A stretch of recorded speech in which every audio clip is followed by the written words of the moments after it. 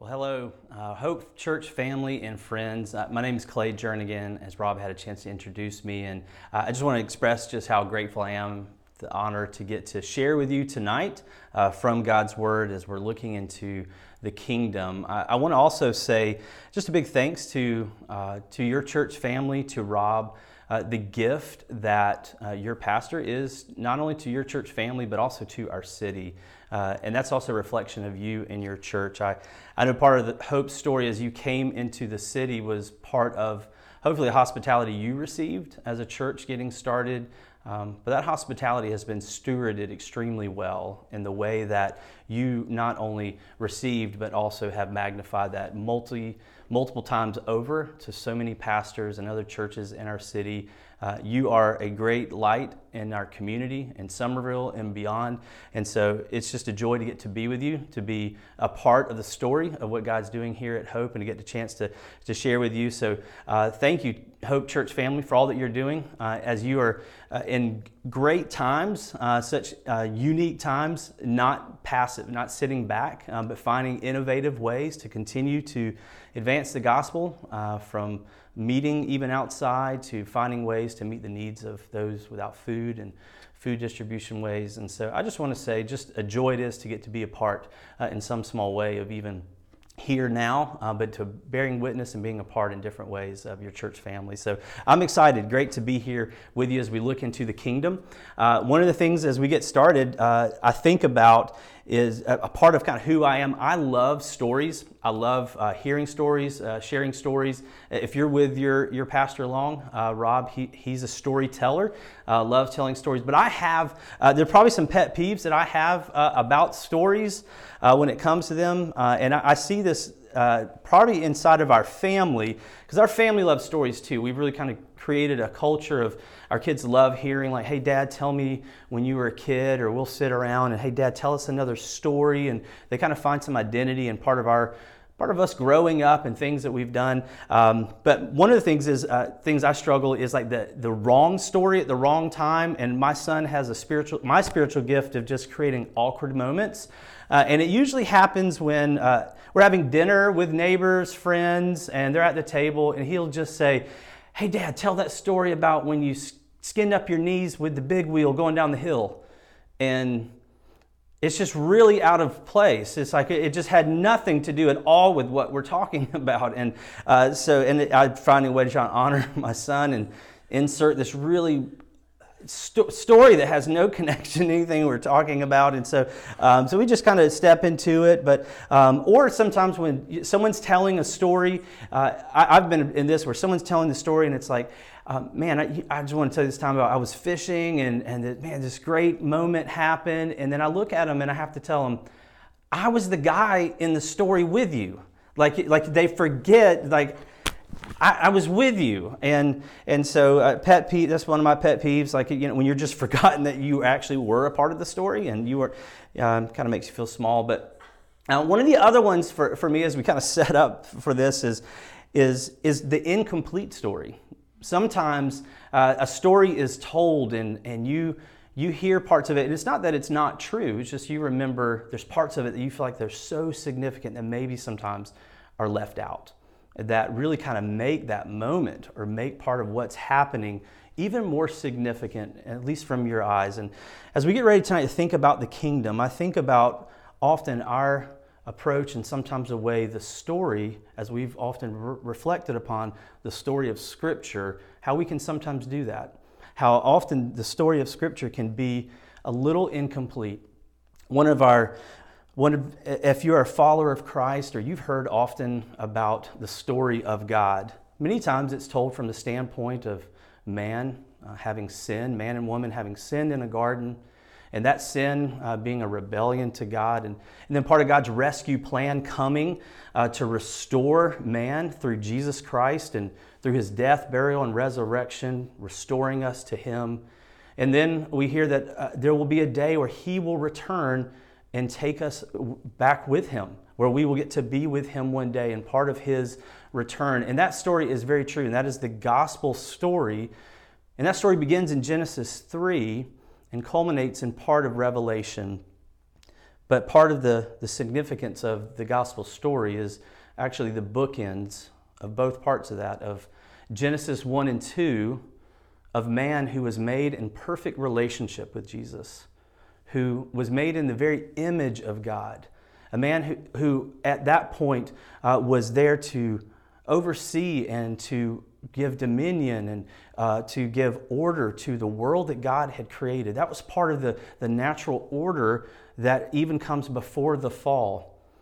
And in Revelation 21:22, we see this culmination of Jesus coming back to now make not only man, but all things new and restoring them together. And all of the in-between is not just our restoring relationship back to Christ, but actually joining Him in that restorative process.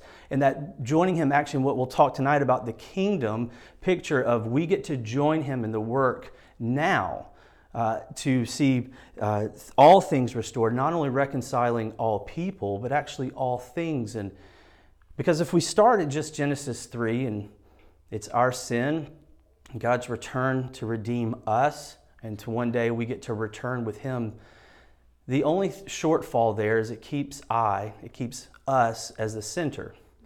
But if we step back and see the whole, that there was God who was moving before, and our relationship with Him of where it was and where it will end, and the part that we get to play in it today as followers of Christ, then we get to see that really the story is about God. It's about us entering into a story that's already taken place. We don't have to any longer look for our story. It's finding our place in His story.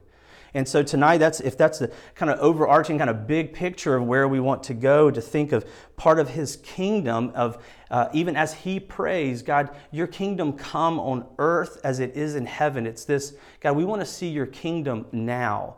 But we also know it's coming and it's not yet. But there's part of what's happening. It's not just a later thing that we get to see, but it's one that we get to actually step into.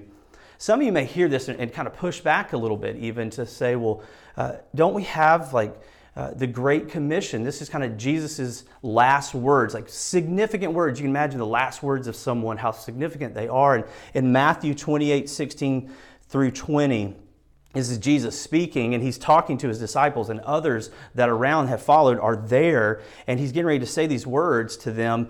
And many of us, we pull from this idea that we're supposed to be evangelistic. We're supposed to see people, give opportunity for them to come to know Christ, to respond to Him through baptism. And so let me read this. Verse 16 says, "Now the 11 disciples went to Galilee, to the mountain to which Jesus had directed them. And when they saw Him, they worshiped Him, but some doubted." I don't know, but I love the fact that just even some of these unique moments. These are the same people that saw Him crucified, buried, and now back here in front of Him. And we don't know this, but this is moments He's getting ready to take off, like to go to heaven. So this man may be levitating at this moment, but still some are looking, going, I don't know. I'm not sure if I'm in, I need a little bit more. I say that as comfort maybe for some of you. Maybe you find yourself in that place. I've heard a lot of great things, a lot of compelling things, but I'm not sure.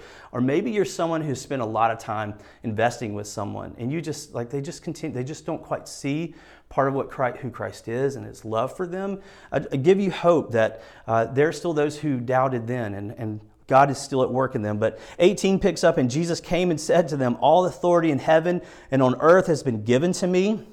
So He has all authority, and He's about to extend it to them. "Go therefore," and this is the part I think we cling to most. "Go therefore and make disciples of all the nations." That's everyone, every ethnos of people across all the world, baptizing them in the name of the Father, the Son, and the Holy Spirit. And then here's where I want to land. "Teaching them to observe and all that I have commanded you." Teaching them to observe all that I've commanded you. What was it that Jesus was teaching them? What was it that was on Jesus' lips for the majority of His time that they heard day in and day out? As we look through Scripture, we see that Jesus spoke of the kingdom over 120 times. He spoke of the church twice. The things, and even as we look at moments where He spoke of money, or even the afterlife or those who do not follow him and damnation, it was usually always in the context of the kingdom, so that they would understand the kingdom. The kingdom is quite vast. In fact, tonight we're actually just going to look at one passage, one simple passage about the kingdom. And we're going to get kind of a peephole into it. There's so much more. In fact, I love when Jesus speaks of the kingdom, he uses so many different parables. I was thinking of it this way. It's like if you ask me, Clay, tell me about your family. If you say, Clay, tell me about your family, like what would you say? How would you describe your family? Well, if you were to ask me that question, I wouldn't say, well, our family is 6 p.m. on evenings at the dinner table. Like our family is, our family spends time, yes, at dinner tables. There's people in our home. There's moments we like to take walks. The reality is for you to experience and actually fully understand, I could describe it, but you have to come with me. You would have to experience and walk in it to actually see and understand more of who our family is. I really hope our church has become more of that way. And I encourage you as you think of Hope Church and you describe Hope Church that you don't describe a service time. You might describe, I know for us, I describe relationships. It's people. It's things we're wrestling through. It's things we're struggling through. Our church is the things we're longing to see God do, the things that he's inviting us into. And Jesus, he approaches a kingdom very similarly in a way of he's going to speak to it in so many different fashions through these parables. And tonight we're in Matthew 13, verses 31 through 32, a very short verse, but I believe it has a lot for us to look at. So let's look there together. Matthew 13, verses 31. It's Jesus speaking, he says, he put another parable before them, saying, the kingdom of heaven is like a grain of mustard seed that a man took and sowed in his field. It is the smallest of all seeds, but when it has grown, it is larger than all the garden plants and becomes a tree, so that the birds of the air come and make nests in its branches.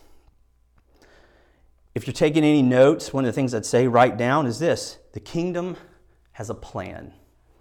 I don't know how many of you are planners by nature. Some of you take a lot of comfort in a plan. I'm somewhere in between. There's some things I'm really planned out on, and other things I'm really okay being much more ambiguous.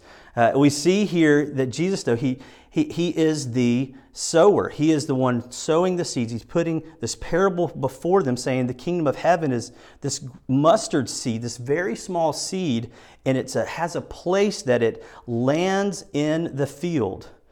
God is this man sowing the seed. And I want to say, where God has planted and laid the seed is not by accident. Where God has planted you is not by accident.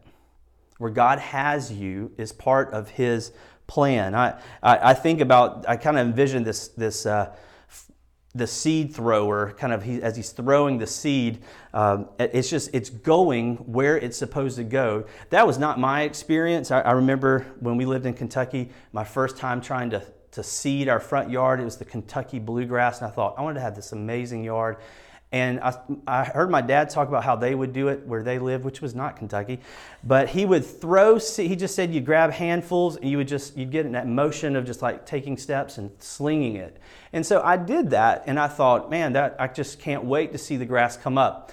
Well, when it did, it was really inconsistent. It looked like it just had throwing lanes of grass in the yard. So my plan was not very good.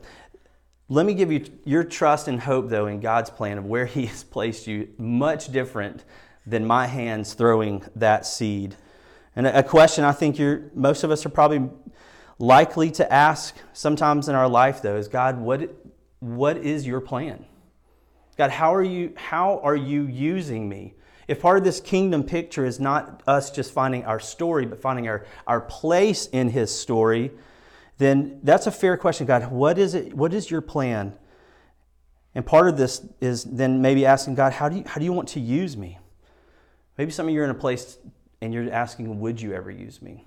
Could you ever use me?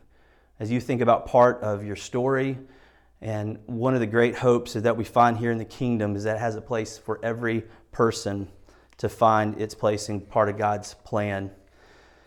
Now, while it may not always be that God keeps you right where you currently are, God's kingdom plan is a way for you to engage your life and starting kind of right now where you're planted. I think of 1 Corinthians chapter 7, Paul is speaking. It's a unique text where Paul is speaking to the Jews and the Gentiles, and part of their situation of what the good news of Christ, what it's done is for them, now they no longer, he's encouraged them, hey, no longer whether you are Jew or Gentile, do you need to worry about these physical things like circumcision.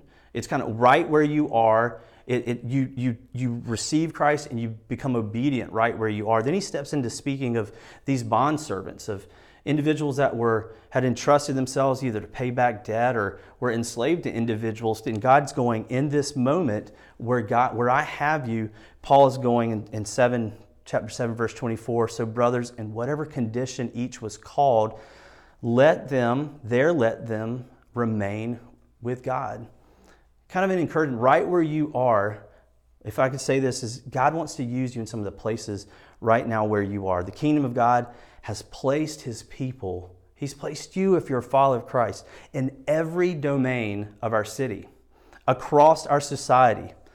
It's a place where tonight, if you are in the medical field, some of you are teachers, some of you are stay-at-home moms or dads working with your children, some of you are in construction, some of you maybe are in the hospitality and food industry. You work tech, you're computer programmers, and the people you talk to are maybe across the world. Engineers, your students, your first responders, your military, you influence parts of our government. God has placed you in every domain, and it's not by accident. It's a part of his plan. Well, how can the kingdom be in those people? Well, how's the kingdom there? Because it's in you. If you are a follower of Christ. A few weeks ago, I had the chance to be in a meeting with a few gentlemen. We were downtown Charleston, and the gentleman that was hosting the meeting is a manager of a hotel. He's a follower of Christ, and just in the interaction time we were there, we had a chance to watch him interact with his staff. We had a chance to watch him, and he didn't know this, but we're watching the way he's interacting with people that are coming in out of his hotel, and then certainly our time with us, the way the hospitality that he demonstrated and showed to us, and the way he received us, the way he made us feel. And there was a moment towards the end of our meeting, a gentleman that was with us that just one of these moments I'm looking and just learning, watching another gentleman speak into the life of someone. And he looked at him and he said, I just want to tell you, for the last couple of days, it's been a joy to watch as you have presented just hospitality to those in this city, and the way that you receive them into your hotel, the way you serve and care for your staff, even the way you've cared for us. And he said, the church has so much to learn from your posture and what you do. You are a light and a bright light right here in our city.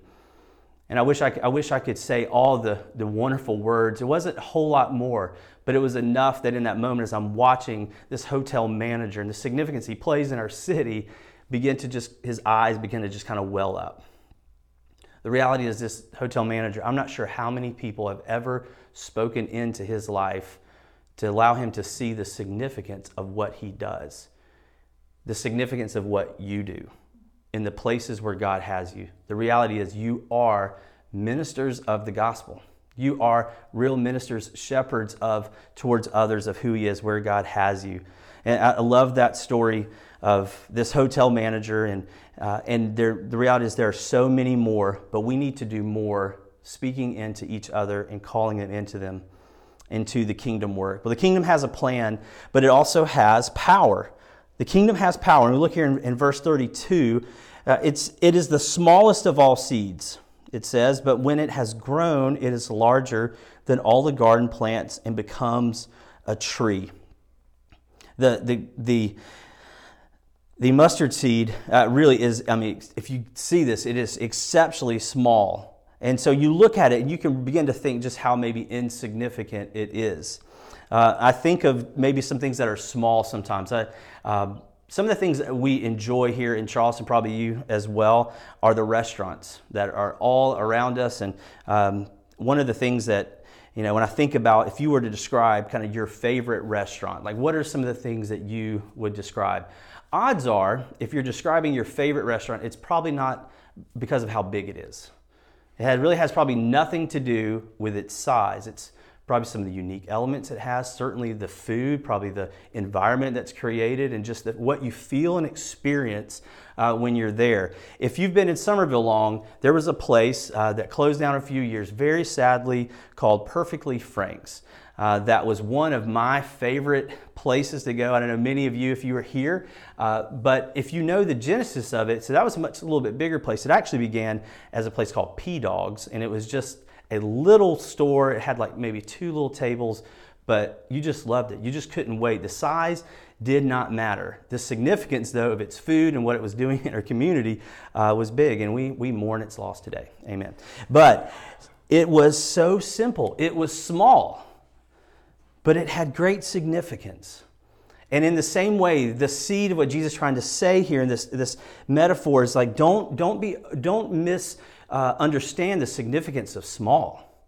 Don't look at something small and come to a conclusion its impact is minimal. The kingdom of God has a whole different economy that it functions on. And Jesus is introducing us to a whole different economy of what the kingdom is, that it can take the smallest thing and yet create the biggest impact.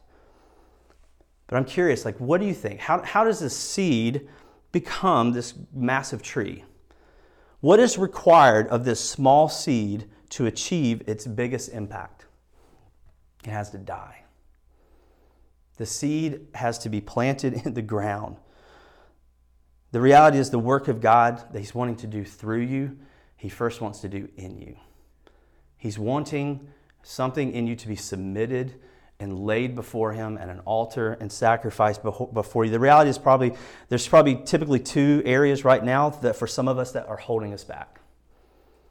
For some of you, it's God could never use me. He just couldn't use me, Clay. You don't understand the things I've done. You don't understand part of my story. And He's inviting you to an altar to lay yourself there in an exchange for Him.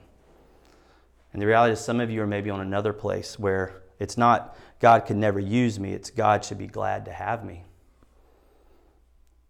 For you right now, probably some of your struggle is you have a lot of confidence in the giftings you have.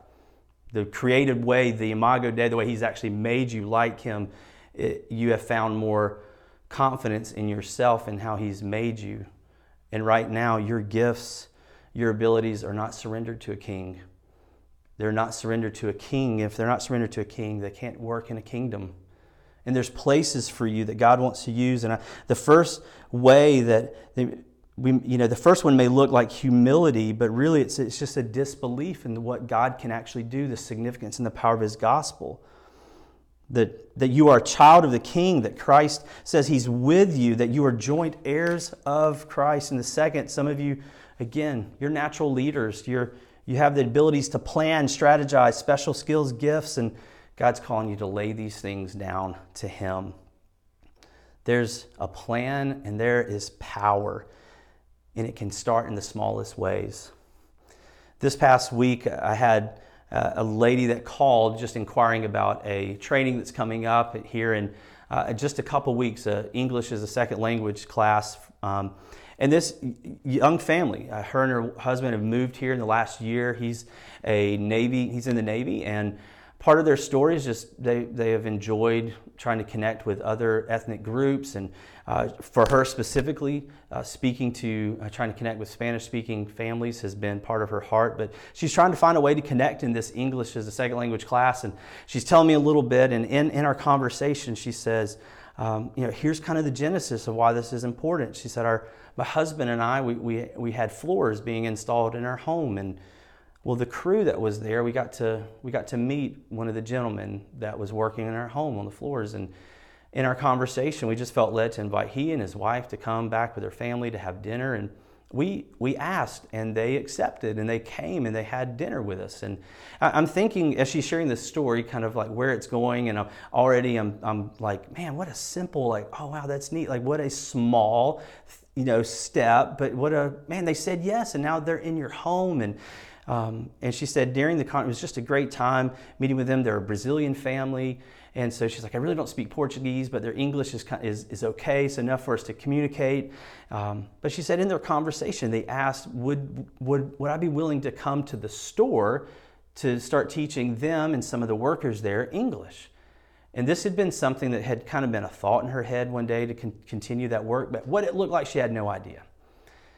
In that process of continuing to just serve there, she's been going there now on Monday evenings, and now one of the workers there, who also is related to a family member of another business that does granite countertops. Now that company is coming to her and going, hey, would you consider coming to our store and teaching our family? So husbands and wives are meeting in the store on these evenings to try to learn English.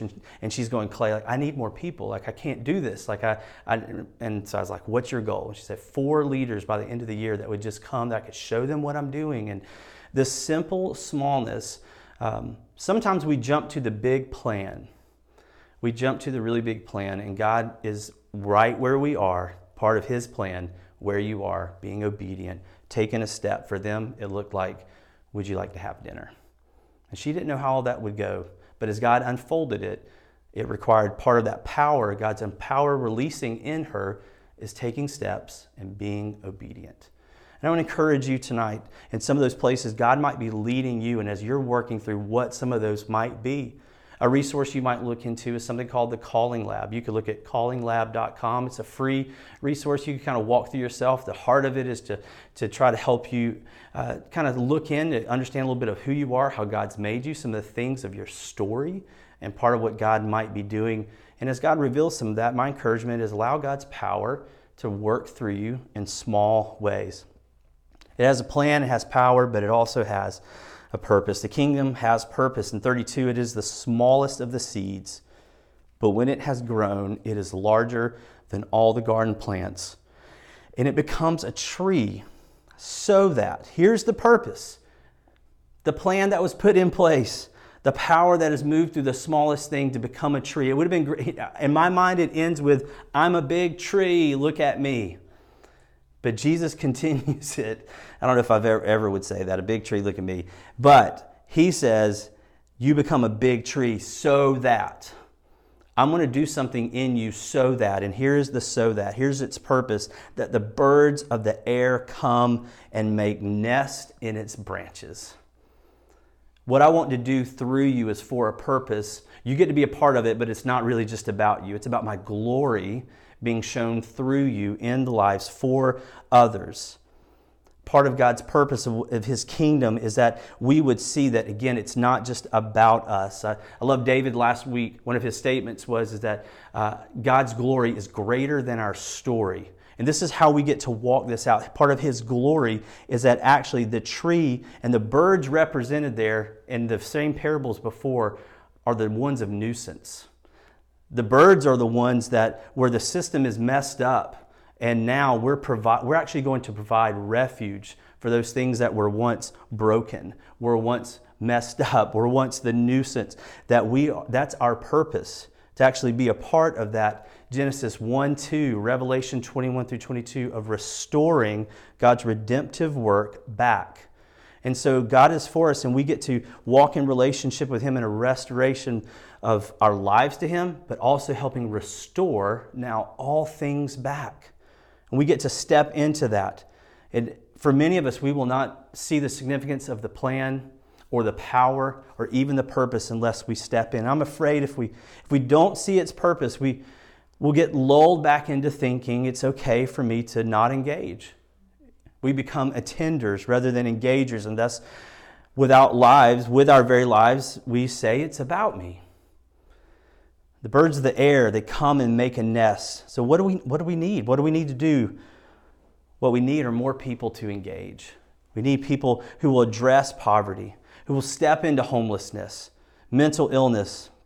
There won't be enough direct action to combat racism, sexism, abuse of power unless we step in and see the gospel purpose of the kingdom. There will be little time or money to spend on widows, orphans, or the sick or dying unless we understand its purpose. There won't be the bandwidth to think about peacemaking or reconciliation, welcoming a stranger, caring for refugees, defending the weak and the wrongly accused.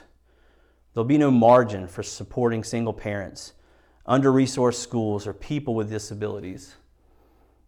At-risk kids that stay exposed, prostitution that goes unconfronted, a worldwide pandemic of child slavery and human trafficking gets 3 minutes often on stages of churches across our country. And there's a collective sigh of sympathy, and then we just kind of move on to the next thing. These things are not optional for the people of God. These things are not given as ideas or suggestions. They are the response and the purpose of those in the kingdom. And all these things are the Genesis 1 through Revelation 2 response of the full story. It's not optional for the church to care for the widow and the orphan. It's not optional for us as faithful disciples of Jesus to have a presence in our prison system. We are broken into smaller versions of the church as we are mobilized into the places where we live, work, and play. We're allowed to be passionate about something or some place in particular. We can then be sent into every possible place of darkness. We become small enough to notice, and you become small enough to care about very specific people, every kind of person. We're able to suffer with them in the struggle for hope, for justice, for wholeness. We are dispersed, and we find ourselves face to face with evil, but we also find ourselves in face to face with the needs of people, and it compels us to act, to call upon every available resource that we have to deliver the good news of the kingdom. It's not done. It's in these places we're dispersed that we see the people are hungry. And you, Hope Church, have stepped into that. And you see, and you don't just say, I see it, we want to do something about it. We should do something. And we see that people don't have shelter and they can't get jobs or education or health care. We move. Illicit drugs have ravaged us for generations, and every good thing in the world seems to be twisted into addiction. Violence is literally everywhere. Murder, rape, theft, threats, fear seems to be the one thing all human beings have in common. Without a sense of bodily safety, how can we live? How can people learn? How can they love, build anything? All of these evils have taken fathers, mothers from their children, and so have thousands of children been orphaned, destined to know a lonely world. The foster system is bursting at its seams, and all the world, kids have no parents, no prospects, and very little hope. We are watching suicide and clinical disorders that are becoming epidemic. You want to know what is the kingdom, what the people of the kingdom do, its purpose. We do all of that and more. We don't do all of those things by ourselves. I hope you feel the overwhelming weight of that. And if you felt that, I hope it moved you a couple things. One, that maybe some of those things rang in your heart, but that weight, that it would move you not to a place of, well, why should I engage? It is that there's a place for every single one of us to find our place in the work that God's doing. Jesus said to Peter, "You are Peter, and on this rock I'll build my church, and the gates of Hades will not overcome it." Matthew 16:18. Jesus has in his mind the vision of a church so dangerous, so engaged, so dispersed, that it would not make disciples of every nation, but it would usher in justice. It wouldn't just make disciples of every nation, it would also usher in justice, dignity, and life. And we would be a part of God's restorative work now, even now, as we wait for him to come in the fullest. If you're a follower of King Jesus tonight, I just encourage you, you're a part of the kingdom plan. I want you to look where God has you. Where and with whom might he be calling you? Is it a neighbor? Is it a coworker? Is it a situation right around you? Those moments don't have to look very far because they're there every day. You're also part of a kingdom with power. Don't be intimidated by the next step. Take the next step. Christ is with you. Don't underestimate the significance of the small and step into it. It's how big things start. and you are a part of a kingdom with purpose, we have the opportunity to join Christ now in his redemptive work in all people, all places, and all things. And we get to join him there. Thank you guys so much. I want to pray for us that God may move in you and show you some of those next steps. For you, maybe tonight, that you're still just leaning in on who Christ is, that what you hear is an invitation into not only a life restored in him, but also a work restoring with him and joining him in that work. And that God not only wants to do something in you, but do something through you. And you can do that by calling on his name, surrendering your life to him. That is the posture of every single one of us tonight, whether you know him now or you've known him for years, is to surrender who we are and what we have to our King. Because if there is a king, there's a kingdom, and we want to function and live in that. Let's pray. God, we thank you. Lord, we thank you for your word. We thank you for all of your word, Lord, that draws us to seeing the significance of what you have done, Lord, and your Son who came to take our very sin. Lord, to give us what we didn't deserve, but also, Father, to also invite us into relationship with you and into your work of restoring all things, all people. And God, we just thank you tonight for the work that you're doing in this church and what you want to do now, Lord, through this week. God, I pray for the week ahead. Lord, for the men and women and students who are going to step into so many areas of our city, God, that even tonight you may begin to move in their lives and show them ways that you want them to engage and step into your kingdom work. Lord, that they're going to trust you and experience you in some very small ways, that God, they will have a taste of what it looks like to walk with you and they never want to leave it. And God, that you will continue to fan the work and the wonderful things that you're doing here into more, God, as you influence your people, the church here of Greater Somerville and Charleston as a whole. Lord, that you would continue to call us together towards your work. God, we thank you. We love you and pray these things in your name. Amen.